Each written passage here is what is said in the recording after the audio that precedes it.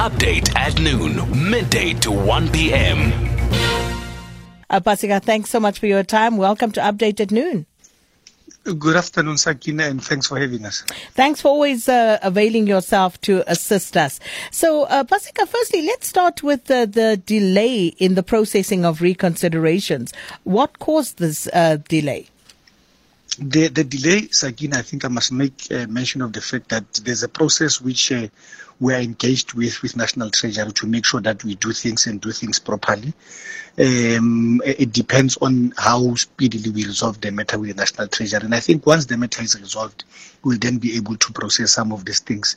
But in some instances, we also want to encourage our those who have made the application or those who have appealed, that once you appeal, please make sure that whatever that was a hindrance for us to ensure that we approve your application, it's sorted out. In this instance, Sakina, I want to make an example about a person whose name was appearing on other government databases. Please make sure that before you make an appeal, your name is removed on the other side, because if you make an appeal and your name is still there, obviously the system will reject you. So, again, and this may not be necessarily your terrain, but let's say, for example, because I see quite a few people are saying that they are coming up, or rather the responses that they get say that they are on these other websites. If someone hasn't worked for, say, the past 5, 6, 7 years, and they are told that they are still coming up on UIF or any other of these platforms that you check on, Paseka, how do they go about addressing that? Look, Sakina, I think the intention here is to make sure that they go to UIF and request to be removed from the database of UIF. And I think I'll try to respond to that, Sakina, without compromising myself. You can understand that the mandate of the South African Social Security Agency is to administer the distribution of social grants, and any other thing belong to other departments. For example, if the Department of Home Affairs says the ID that you have put there, it's a fraudulent ID, as SASSA, we do not necessarily have the authority to dispute or refuse what Home Affairs is telling us. And all that we are requesting, those who have made an application and they feel that they were excluded unfairly, so to make sure that that matter gets corrected, because when you get an SMS, the SMS then explains the reason why you were declined. Correct the matter, and once the matter is corrected, make that particular appeal and we'll attend to it. So that obviously needs to be done, and I know it's not your problem and it isn't the competence of your department, but people are struggling getting hold of those departments as well. So at an interdepartmental level, do you get together at some point to discuss how some of these issues affect each other and how they are working?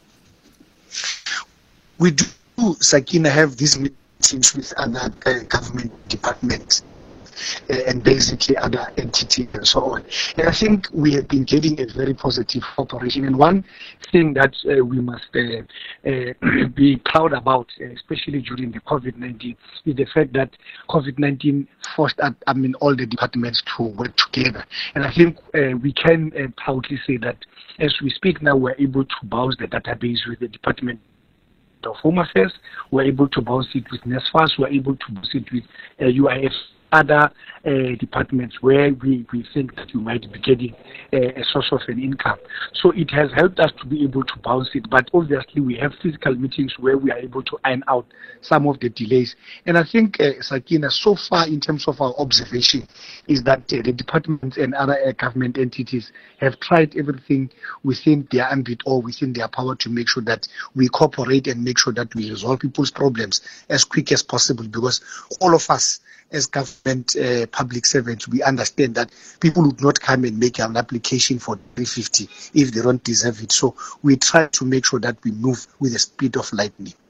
Let me get to some specifics now, Paseka. This one says, SK, I've appealed many times for reconsideration on the SRD grant. My status has been pending since September. What needs to be done here, Paseka? Look, Sakina, I wouldn't understand why it says pending since September. What I would request you to do is specifically to this one, I would ask you to send me the information so that I can follow it up directly and find exactly what is happening. Because we know that we do this particular process every month, and people need to get what is due to them, and they need to be updated in terms of the status of the application. So if it says this since September, it means there must be some anomaly, but I would appeal that you give me that particular information.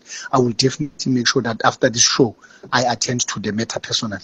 As you know, you and I exchange emails quite frequently, so certainly bringing this to you. But can I please just ask the person who sent it, please, for everybody, your full name as it appears in your identity document, and the reference number that you have, and also ID number and a contact number. Those will be helpful. These two are quite similar, and I'm just going to run through both for you, Paseka. This one says, Sakina, my son, his details, I'm not going to read that. It says SASSA status says UIF registered.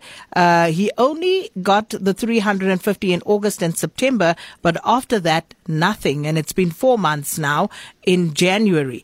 So the other one says, SK, my brother was approved and paid for 3 months, and then the payment stopped upon investigation. He was told that he was cancelled because he is a UIF beneficiary or something. How did that happen? Because he last worked in 2019. Oh, okay. In this instance, Sakina, I would assume that because we do the validation process every month, people's status changes. I mean, you might find that you are employed this month, you are not employed this month, but the following month, at least there is a particular source of income. The first one, as I mentioned, I think I would want to appeal to those who are making the application that when they get the feedback from us, they must make sure that they attend to it, make sure that their name gets removed on other government database. If in case they do not necessarily benefit, they would be able to remove the name. But obviously, because sometimes a person would get the 350 for 2 months or 3 months, and it then stops on the 4th month. There would be a reason that is given, and in most instances, you find that there is another source of income which has been identified by the organization or by the systems. And we think that we just want to reiterate this, especially to those who are making the application, that please, this is not a top up to what you are getting, or this is not meant to address certain things. This is meant for people who do not necessarily have any form of income whatsoever. And I think people, if they understand that, will then be able to help each other. But we want to reiterate, and we also want to continue to advise the communities, and especially those who are making an application, that if you are declined, make sure that the matter is rectified before you resubmit the appeal to us, so that you are able not to decline you for the second time, because we know sometimes it can be frustrating. Paseka, thanks so much. Tell you what, you will be receiving that email from me, and I'll try to incorporate as many of the requests that I have received on that email. Thank you so much. That was the SASSA spokesperson, Paseka Letsatsi. Update at noon, midday to 1 p.m.